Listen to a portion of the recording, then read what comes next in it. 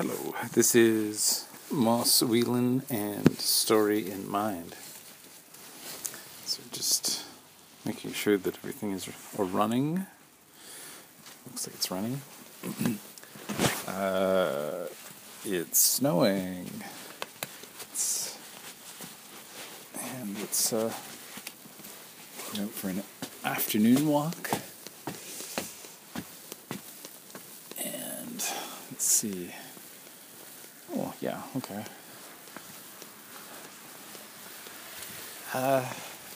Just interesting stuff. I guess it got cold enough to snow. I have a topic. And the topic is the first story. Don't worry, I'm not going there. Although we might end up there. I'm more going for the, just say, thinking back to first communication and the beginnings of language, and that we would have communication going quite far back. And what do I mean by that? There is even in just hanging around with pets to one degree or another, that there is a communication, there is language going on, even if it's just very sort of basic language.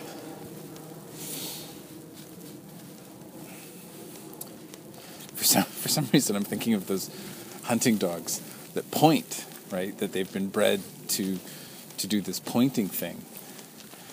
And one of my neighbors has a sheepdog that will actually shepherd her as she goes on her walk. It will run ahead of her and hide and watch as she comes, along the sidewalk, just walking along. But to have a story, that's Ursula K. Le Guin. We have to have change, so there has to be this communication of change.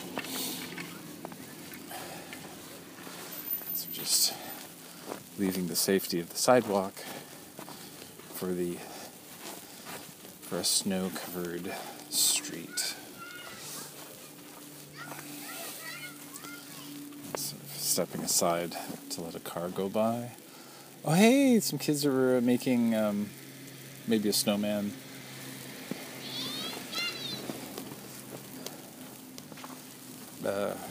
Could be a snow fort. We'll see.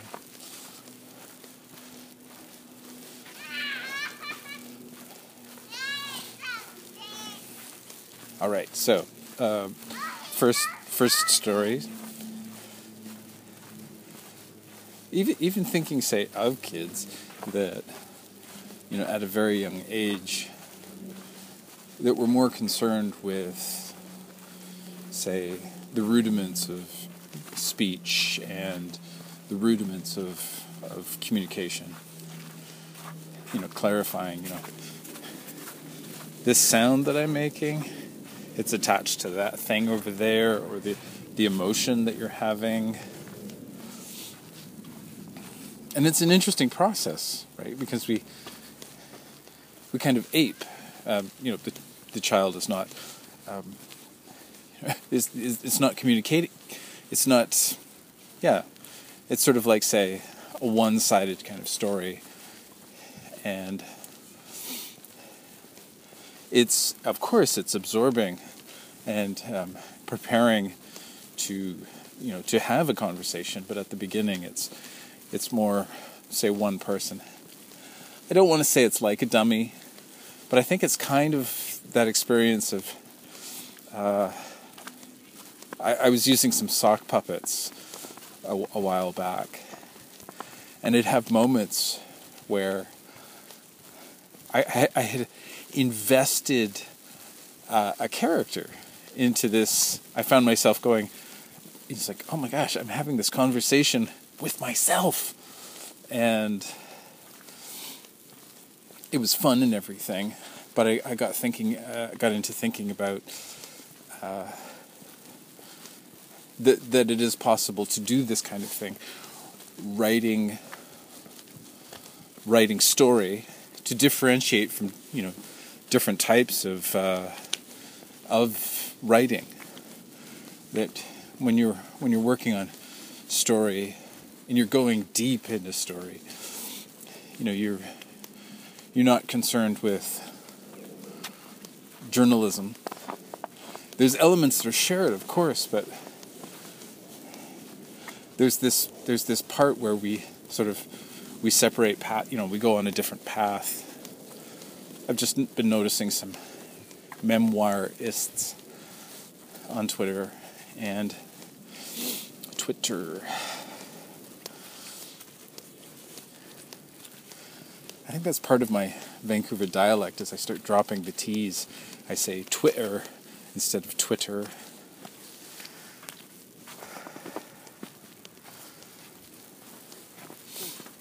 I'll talk with my cousin back east, and I'm sure she has the same thing going on, because I'll hear her Ontario accent, her Eastern accent, and be just, oh, well, this is interesting. We're cousins, but we speak differently, slightly. We have, a slightly different vocabulary and dialect. Okay, so the first story. I don't think that it's a story. Say, the nice thing about this conversation is I don't have to go by, say, Beowulf. Beowulf is the first story, because everything else has been lost. We have bits and pieces, but we don't have a full story. And it was very touch and go with Beowulf, because I believe the manuscript was it was something like it was put aside. It wasn't even, I think it was called Cotton, because of, say, the person who had the manuscript. And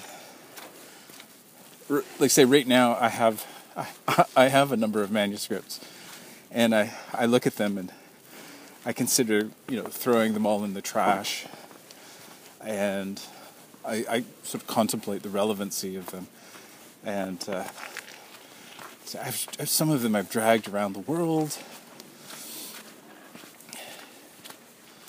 and obviously there's something important going on. But here we have it, Beowulf. I believe we only have one manuscript, and that says a lot. How many copies were there ever of Beowulf? Was it a bestseller at the time, or was it just say like myself, it was just this manuscript that was dreamt up? Obviously, there's more to it than that. Does it have any relevancy to a wide majority of people? What I mean by that is it just, say, upper class? Somebody's sitting around, they have enough time on their hands, and so they crank out this story. This is just me thinking around the topic of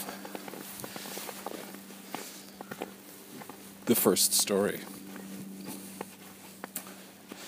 And I don't think it would be... It requires a definition of story. What is a story? We're talking about conveying information that isn't real. Like, say, when we're talking about story, I think fiction. The memoirists are, say, thinking of their own experience, events in their life, They're getting it down on paper. Hopefully they have enough, the way that they're using the language, that it's going to be attractive to a reader, that somebody will pick it up and go, oh yeah, I can swim in this pond.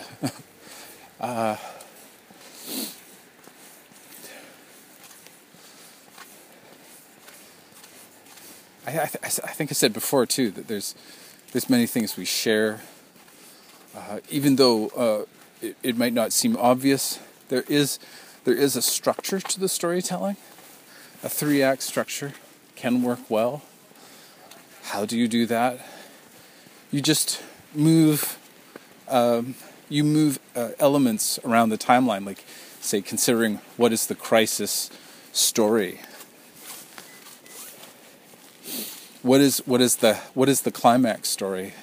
It could be, say, that the choice, the scene that you finally choose to end your memoir. It could be a childhood scene. It could be this thing that suddenly sort of is champion to the heart or the core of the story, right? That we get the synthesis not at the elderly end of the life, but instead in the childhood. And of course, it's about waiting and seeing, getting reaction from people, and oh no, that scene, or maybe it's an unwritten scene, and somebody says, you got to put that in.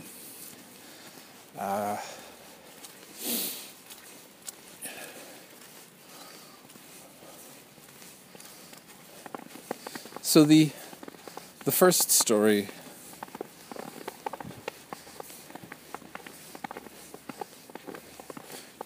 we're talking about kind of a campfire situation, or say we're talking about people, most likely it's going to be somehow an older person, an elder. It could be even kids sort of making stuff up, that we have this Stone Age conversation about this place, and there's this city called Vancouver, and they've built places to live that have fire whenever you want it. It's a magical place. It has fire. It has this place to cook in these huts, these sort of tents, very nice tents, and they have magic vehicles, right, that will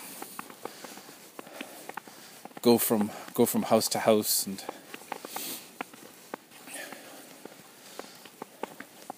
so it could start off that way. It could have a relating some event, say maybe a child witnesses an event, and then later as a grandfather relays the event and then elaborates it. I was mentioning the notion of the two tribes, the tribe of Apollo and then the tribe of Python, and that maybe a child witnesses that, a child of the Python tribe, who worship this goddess, maybe somewhere around Delphi in Greece, and they witness it, and so they tell their children. Maybe when one of the Pythonesses, the oracle at Delphi, she learns of grows up hearing this, the story of her people, and how they were, how there was this conflict between these two tribes.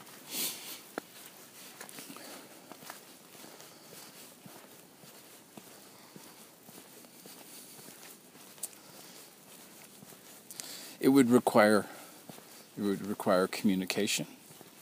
I'm just wondering though too about that. Like, say, it is possible to have a communication without language, and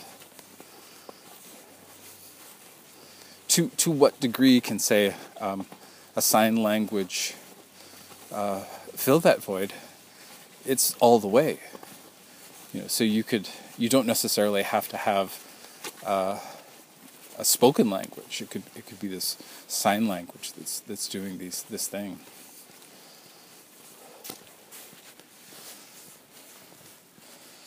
Many of the myths share commonality, common concerns.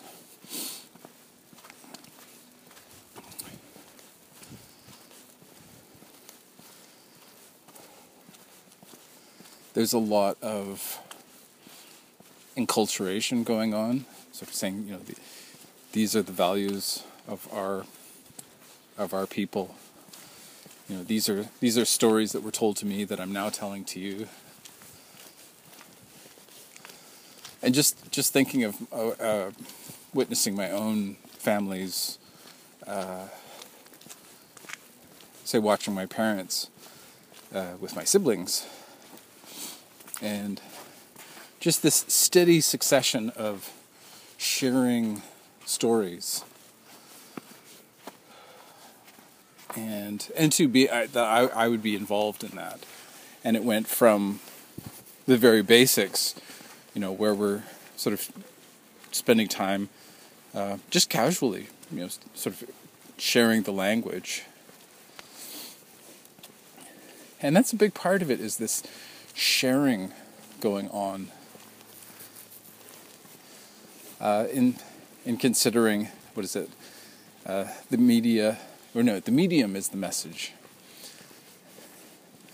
And that we're sharing the medium, we are sharing the message. And we're like, right from the beginning, we're sharing, just say, the basics of communication, imprinting the language, and then slowly building up to things like nursery rhymes, and that there's music woven into that, the poetry that has been with us so long.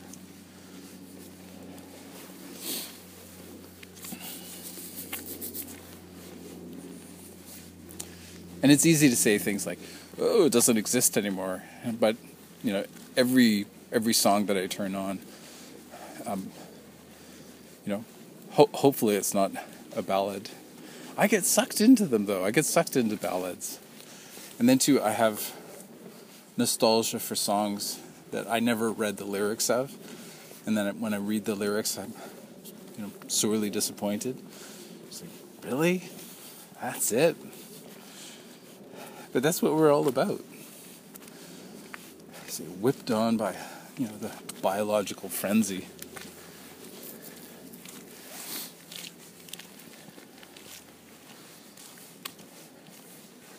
So, this story.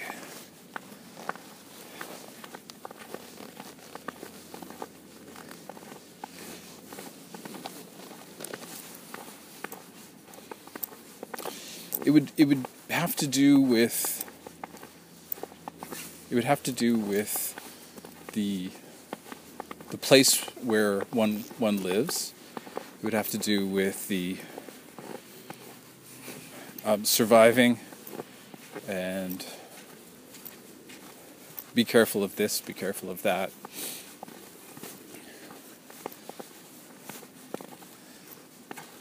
I'm just thinking back now to the nursery rhymes. I'm like, what was that all about? It's interesting too to look up some of these nursery rhymes and to see where they came from, and scholars who are arguing what the purpose or origin was.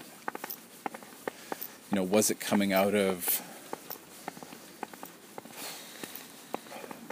plague, right? Is it in reference to plague? Just a couple of my neighbors.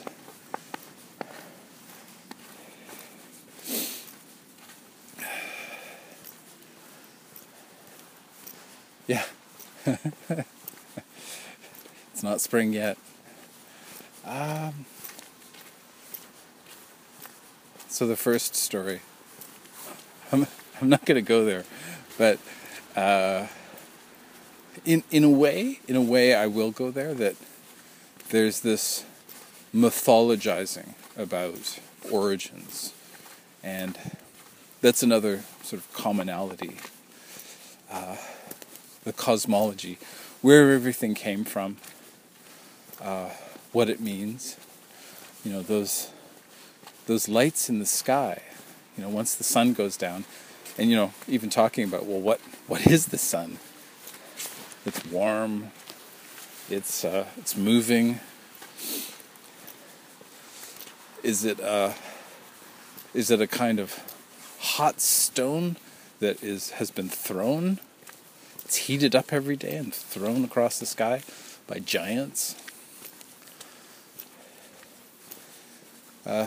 So making rational the irrational. Explaining everything. And it would be a very slow process. You know, the first story doesn't happen overnight. It would be like layers, and you know, life after life after life. You know, this message is being shared on and on.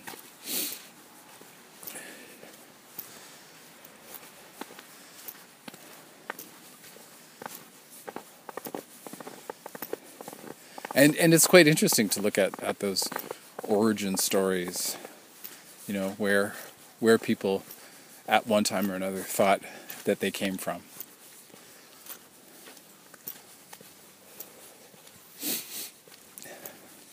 There's also a sort of shaping quality that goes on to as well, that as it's agreed upon, as the story is agreed upon, that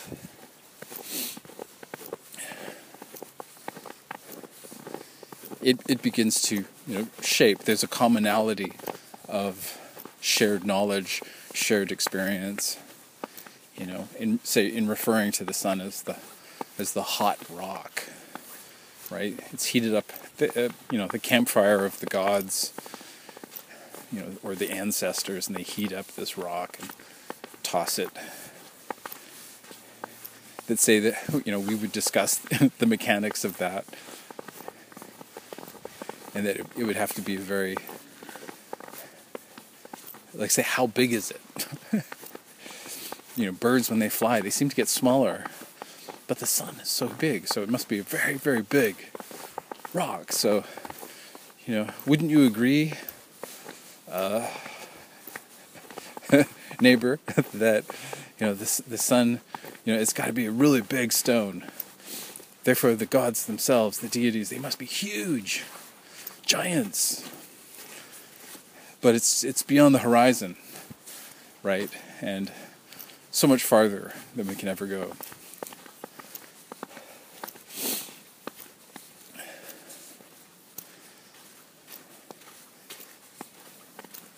There's something wonderful about that activity, that discussion. It's almost like, say, scholars or scientists discussing, putting forth theories.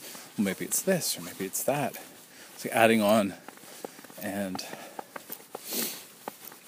once again, it's, you know, to the victor goes the spoils. So it's the tribe of Apollo, right, that is telling the story, you know, that has sort of dominated, and yet not. You know, we still have these remnants of Python, you know, the tribe of Python.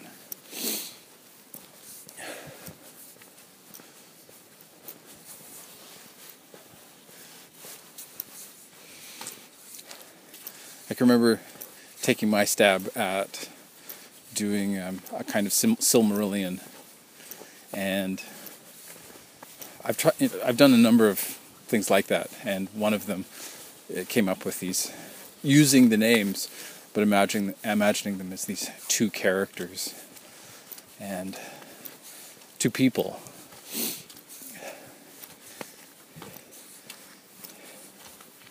One sort of beginning story is in Gilgamesh. I think that's Babylonian, but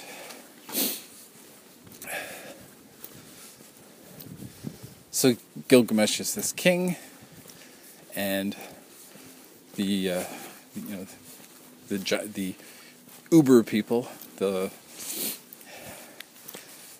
not the taxi company, but the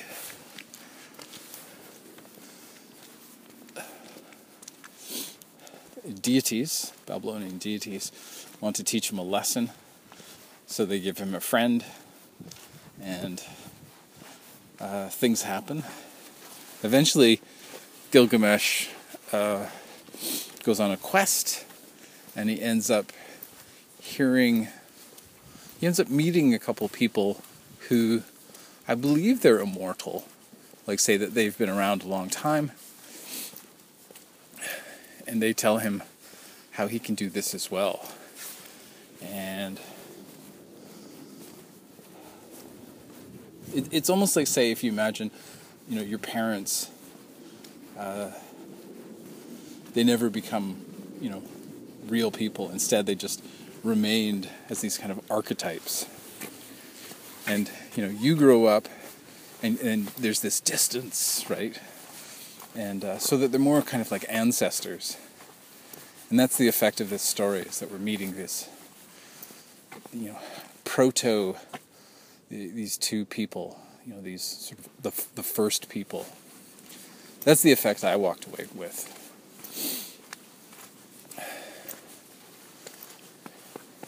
And I think even way back then, it wouldn't be that hard to sort of see that reduction happening, to sort of go, oh, I come from two people, and all my cousins do, and my neighbors do, and it just goes back. It goes back and back and back and back.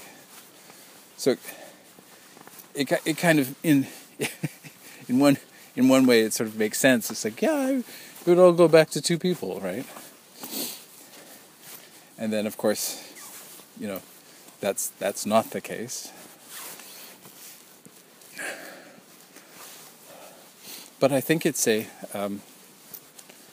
that's the fantastic. That's the imagination.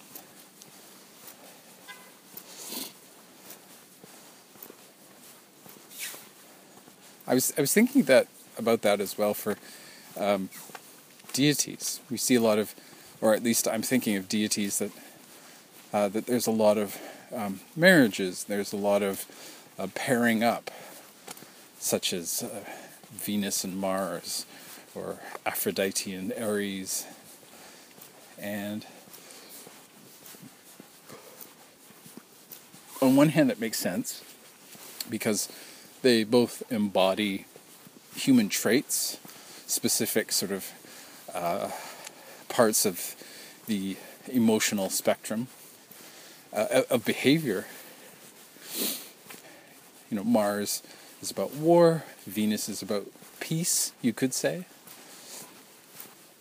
Freya is the Norse equivalent. I was just noticing, just in passing, that she's also linked to war, so it's not a perfect translation.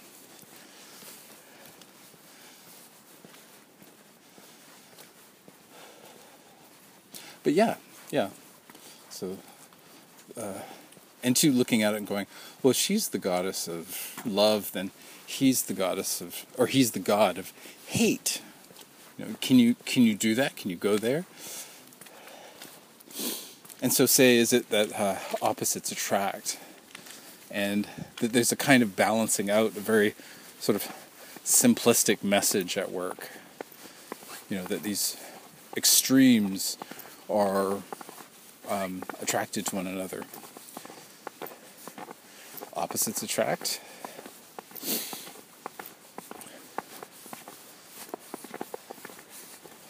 But say if we could talk about a first story, why not an adventure story? Gilgamesh has elements that are very sort of adventurous, very macho too. When Gilgamesh meets Enkidu, his friend, I think Enkidu is described as kind of wild sort of nature man. And Gilgamesh is, more of a civilized city guy. I think he's a king at that point. Yeah, I'm pretty sure. So again, it's like these opposites attracting. And there's so many. Oh, these are more building with snow. Children, don't waste your time. It's going to melt. Invest in, titanium or something. Take up welding. I'm trying to think of something that will last, that it will outlast rust. Build pyramids, something. Snow pyramids? I'm sure someone has done a snow pyramid somewhere. Oh, and yet again, more snow pyramid building. Let's see. Oh yeah, so first story, and it would be. I like the idea of that it includes a bit of everything, and that in the telling there's this overlap, and so it's explaining cosmology. So we have this, how everything was made. We have an adventure story that defines the cultures, the values. It's almost like the whole legal code, just the basics, say. And we have roles within the culture that are encoded into this story. So it's not just about telling the story; it's about telling this is who you are, and these are the values, right, that are meaningful. It's so interesting I'm just thinking of, say, there's the simplicity of Star Wars, the first movie, not the first episode, back in the 70s, and the discussion that's going on inside of it, the passion and concern, and there's a sort of endless concern there. Going back quite far, there might be even, say, status. If you ever have the chance to take a look at Beowulf, we get a lot of references to some real people actually in Beowulf, but we have there's rituals. I'm thinking though that there's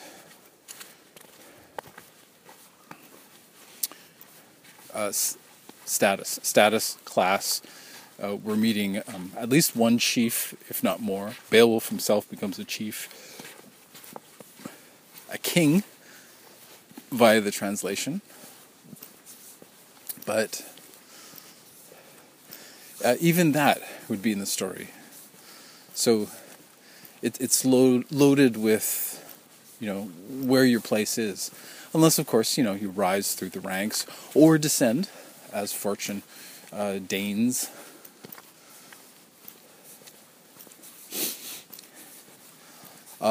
It would talk about death. It would talk about how, a good death versus a bad death.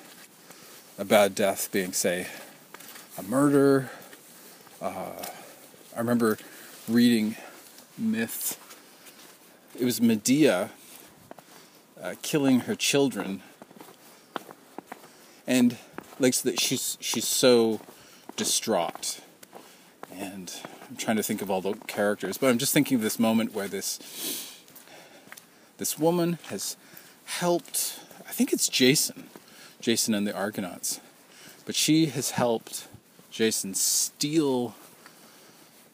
I think it's the Golden Fleece. They've had kids together. I could be totally wrong. Anyways, I'm just remembering these definitions of, what is, what defines a person. And two, I felt this shock. I was like, whoa, she's it's such a mess. Like, she feels she has betrayed her people, and I think she's betrayed them, she's abandoned them, and it eats up at her to the point it's this tragic telling of that particular part of the story. Yeah, so the rules of the game are encoded.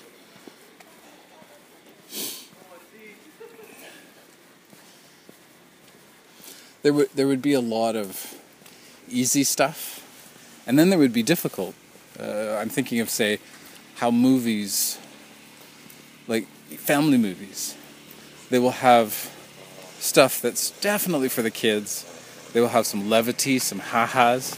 Maybe they'll have a character that is... Somebody's got a little snow... what is it called? Scooper? No. It's like a lawnmower, but it's for getting rid of the snow.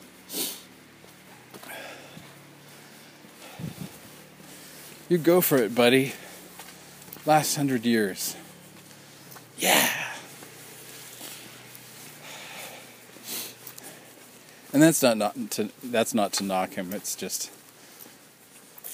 I'm just sort of figuring out how to enjoy, and sort of the balance of sort of saying, I'm against this. Just, if this is the direction we're going to go in, I think this is a bad idea. And then at the same time, following my bliss. The inner feeling, the thing that lights me up and where I'm alive. That's sort of paraphrasing Joseph Campbell.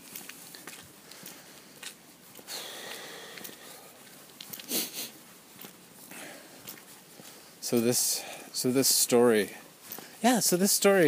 seems to just wrap everything up. There's this oral tradition, the epic oral tradition, apparently still survives, and it's somewhere in Europe. And I've mentioned this before, but in this surviving tradition, they actually did an epic version of the assassination of Kennedy, and it's theorized from say considering. I guess it would be sociology. It's considering, or anthropology. Is it the same oral tradition that we have? That Homer's epics come from. The thing to note is that they are able to tell the. It's not the same, like every telling is slightly different. So if you can imagine, it would be, say, you'd be relating the Odyssey, and there would be elements that would be, like, say, everybody would be familiar with the elements, but say you could you could retell the story. It's just that there would be this familiarity to the structure. I guess it would be kind of like the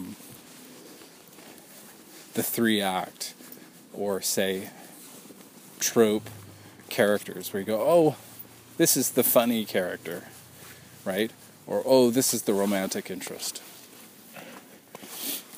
And then structurally, things that are familiar, like, let's see, I'm just trying to think of a Homeric moment that could be used, like, say, in a different way. I'm just thinking, too, of a playful use, like, instead of Troy, it becomes about, like, a chicken house. And the Greeks become, a fox or something like that. I think that's actually called a mock epic, that they actually do exist. So less dramatic and more comedic.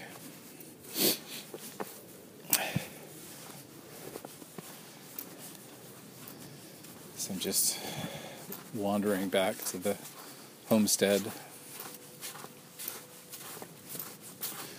The first story. I'd mentioned many episodes ago, I mentioned that there are a certain number of stories. And I think one of them was Cinderella, which is just say that somebody starts off as oppressed, and they manage to, by the end of the story, that they've turned things around. So what am I thinking? It would be important that the story is passed on, or at least say the values that exist in the story would be passed on. And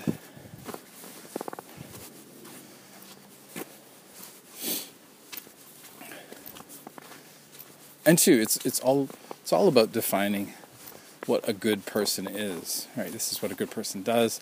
Or two, it could be a tragic story, and sort of showing this is what a bad person is and does. And so it's getting back to the notion of reflection, that story becomes a mirror. And when I was younger, I never looked at story that way. It was always either I like it or I don't like it. And there's things that I used to like, but I don't like so much. Or I have the nostalgia. I remember it's like, oh yeah, that was great as a kid. Whereas now, there's this grumpy grown-up who poo-poos all that stuff.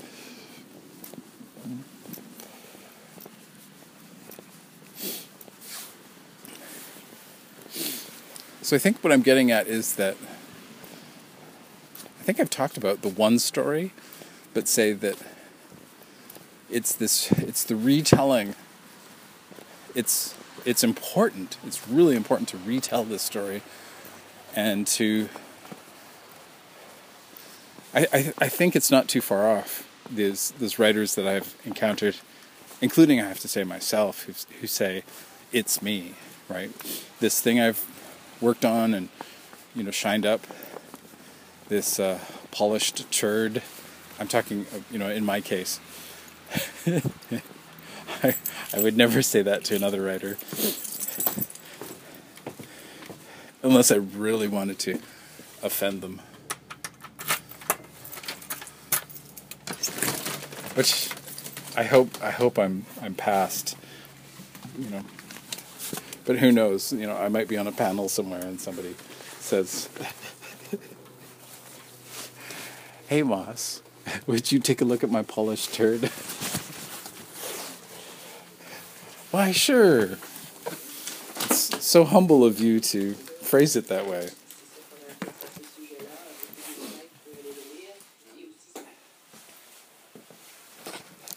So that was just the... Oops.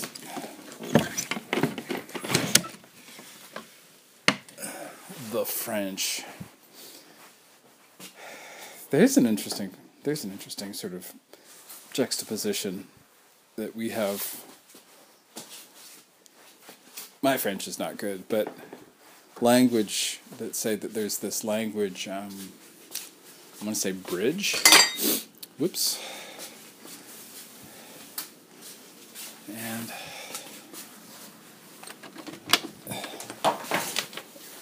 go. Putting the umbrella in the bathtub. All right, let's sit down and chat.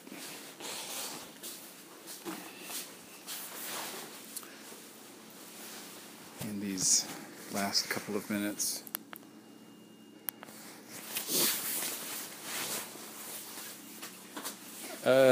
In a way, the first story is the last story. And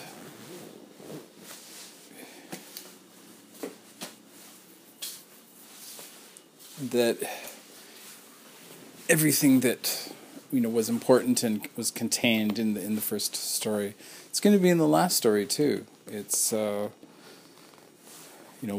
get to the finish line, and we'll pretty much be doing the same thing. I don't know. I think it was Einstein who said that it's like World War III. It was going to be sticks and stones, spears, things like that. And or was he doing? Was it say World War IV would be fought that way? Like if we have a nuclear war, right? That it would sort of end that way. And in that sense, it would be a return to our origins, right? Sort of the Stone Age. And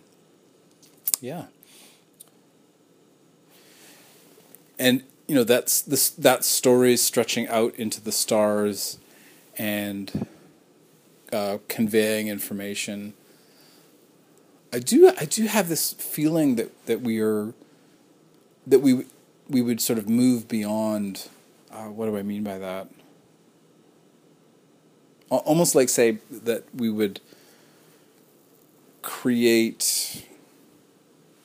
I'm sort of going for say like robots, intelligent machines, who would actually do the colonizing and exploring, and that they would sort of go out and that they might not have need of the story in the same sense. I like to think that in the storytelling that happens between parent and child, culture and child, community and child, that there's a lot more going on than we realize. That it's not just about acquiring language. That we get. It's almost like say the structure. I'm sure that I'm sort of actually sort of speaking the truth and saying, that in the story we actually get our mind, right? That our mind is the story, and that this sort of process of storytelling and sharing stories. I can remember making up stories for my brother and sister, and it was an odd situation because they enjoyed. It seemed like they were sort of like, hey, tell us a story, and so I would just make up stuff, and it would be silly nonsense. But within the nonsense, there was a lot of things going on, probably subconscious, right? Sort of sharing important family stuff that had been passed on to me, and that's being conveyed not just in body language, but that it's sort of like the intellectualizing, right? The shaping of the mind and passing on this information from the millions of years that we've been doing this. How do I mean by that?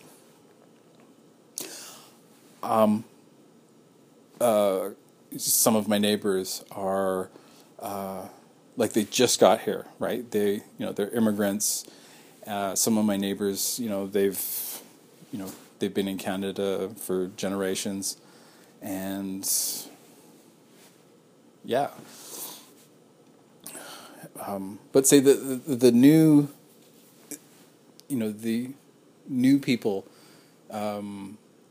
there's a body language thing going on. I experienced this when I was in Korea, and that say if we are using the language, say currently with my immigrants neighbors who just who've just arrived. Not really. I mean, they've been here for years, but there's still say the heavy accent, and there's still what I'm getting at is the body language, and that there's something going on where I feel like I'm not communicating quite clearly, even though we're using the language,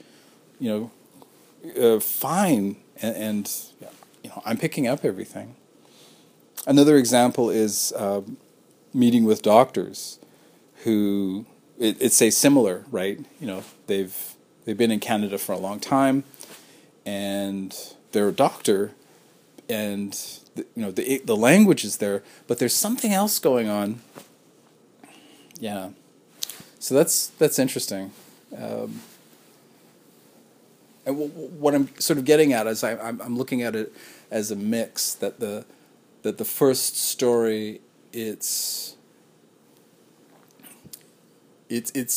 like this computer program, and I really want to say it is a computer program, and it's got structure. It's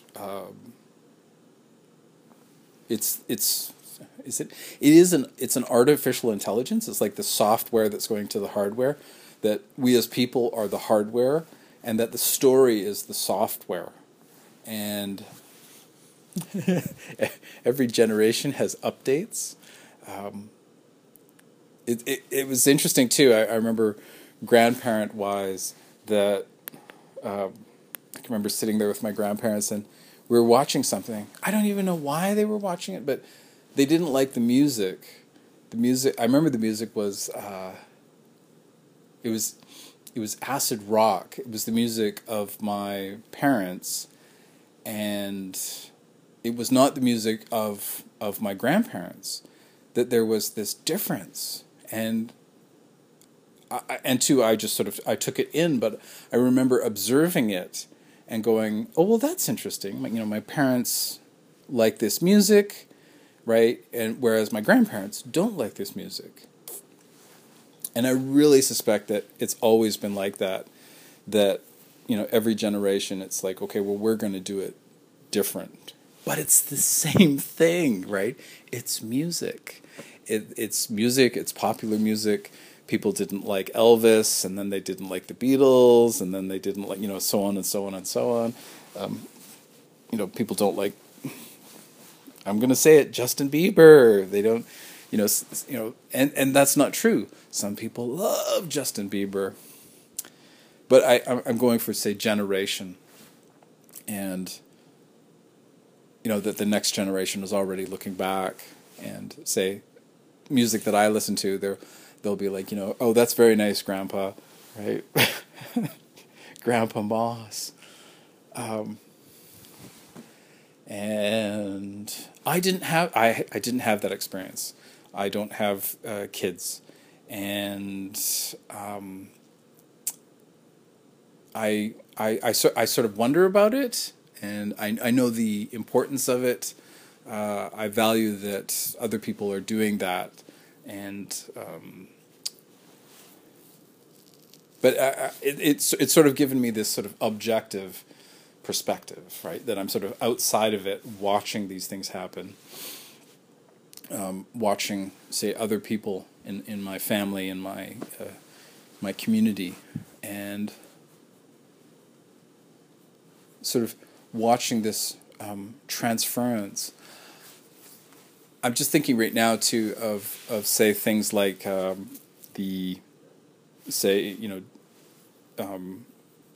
China during the revolution, right? That there's this huge upheaval of what is exchanged, and say what what you give, that say the state prescribes it, and suddenly say it's shaped, right? There's this definite shaping going on, and you don't get away from it here in the New World.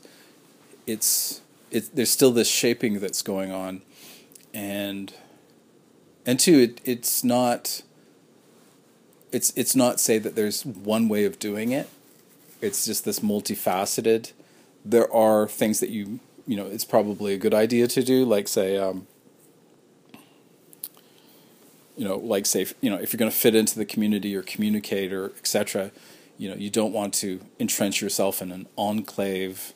And two, there are English-speaking enclave. There are people who are, who have a grasp of English, but they have their ideology is just so counter, right, that they will not that they enclave. That they create these communities that it's sort of like they cut off themselves from the rest of the world. And two, I can understand that. They're sort of like protecting, right? So we know the right way. We're going to just focus on that. Leave us alone. We're definitely wrapping things up. So the first story, I really like the notion of that it's software, and also too thinking about say if you do the kids thing when you're in your 20s, then it's more say subconscious driven. I'm just sort of reaching there, but I'm sort of right that it's less thought out and less planned and more kind of like the knee-jerk reaction, and that that there's less time to say reflect, that say the older parents where they're actually thinking about, okay, well, this is how we want to sort of plan our kids, right? Their sort of their minds, right? We really messed up, right? And two, I have to say that was my experience. That say, because I was the eldest, so and the parents were young then, and my brother and sister are older and wiser. Am I more passionate than they are? I don't think so, but there was a difference. There was a lot of differences, especially say even just in setting, right? That they didn't grow up where I grew up. They had a more kind of rural sort of experience than I did. I'm just having this memory of hanging around with this not a childhood friend, it would be like a sort of early high school, Tommy Burrows. This was in New Westminster, and we hung out. We went to this old abandoned prison. We heard that the prison was open, that you could go there, and that it was cool apparently. So we went down there, and we actually got trapped because the police came and they were training their dogs, their attack dogs, and so we were just like, oh my God, the entrance we couldn't get through, so we hid, but we actually continued to explore, and it was pretty weird. Yeah, I remember there was some stuff going on, and it was still there in the prison, even though they shut it down. So I'm just sort of going, my brother and sister, they wouldn't have access to that kind of stuff, and not that it shapes your mind, but yeah. I guess too, I'm ending on that it's mind shaping, and that ties in nicely to the title of this podcast, which is Story and Mind. So that the story in one person's mind, say, who's living the story, right? They're using the story in order to go about their, daily routine, deal with people, survive, right? It's a story that has been successful for millions of years, right? And now I'm going to pass it on to you, right?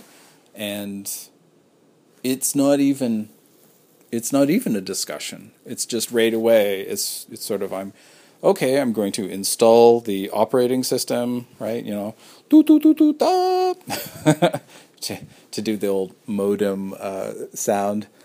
Apparently, that's what the modem sounds like. So, what is the modem? What the modem was? It was like, so you had your computer, and then you would buy a modem, and that you would connect your computer to the modem, and then you would connect a landline, which is the telephone line. What's another for landline? So it's not a cell phone, but it's the old-fashioned phone, right, with a wire. And the modem would make this sound, right? And it was a lot of beeps and hisses, like I said, doo-doo-doo, and that... I don't know if they have fax machines still, but fax machines have that sound going on. So I think what it is fax machines have, like, say, 2 modems built in, and that's how they're doing that. Communicating, sending Xeroxes across phone lines. Let's see, what else? That's another kind of analogy right there, fax machines, because it's like a parent is... or a storyteller, right? He's putting, we're going to put the program into the fax machine, and then it pops out the other side. Let's see, anything else? So it's interesting to think about, say, the purpose of of story, right? Because why? Because then we can load it, right? Once we know what its purpose is, and then we can sort of shift it and change it. And I don't want to say for the betterment. I just want to say for the continuance, right? That, because it's about survival. I think that's where my sort of synthesis now is, my ending argument, sort of combining. Gosh, what was the antithesis? I guess the antithesis would be that, say, there is no purpose, and that then the thesis would be that there's this grand purpose for it. I don't know if I went into the antithesis so much. Maybe it's sort of, say, a notion of that the story a long time ago was not important. And so I'm arguing that, no, the story is deeply important, right? And hugely loaded subtext out of, only your subconscious is, aware of the deep amount of information that's being conveyed back and forth for survival. Or are we coming up to a point now where we require that information again, right? That story. I've ever since I was a kid, my stepfather was this survivalist, right? So he's always concerned about end of the world scenarios, and we always had books lying around, talking about the economy is going to flip, or it's going to fall apart. We're going to have we're going to get hit by a meteor. It's going to be some kind of famine. And I think all of those scenarios, it's the story is all about that. The story is about being prepared and conveying that information, so that people are prepared, right? And that they're going to be able to tackle what they're faced with, right? And yeah, and we've been doing this for millions of years, and it has worked. So fingers crossed. Thank you for listening, and keep working on your story, because it's not just your story, it's our story, and it's worth it. And don't do it for the money, don't do it for getting recognized. Do it because it's it's got to be done. It's, and yeah, it's the doing of it that's important. So, yeah, I say concentrate on that. All right, take care.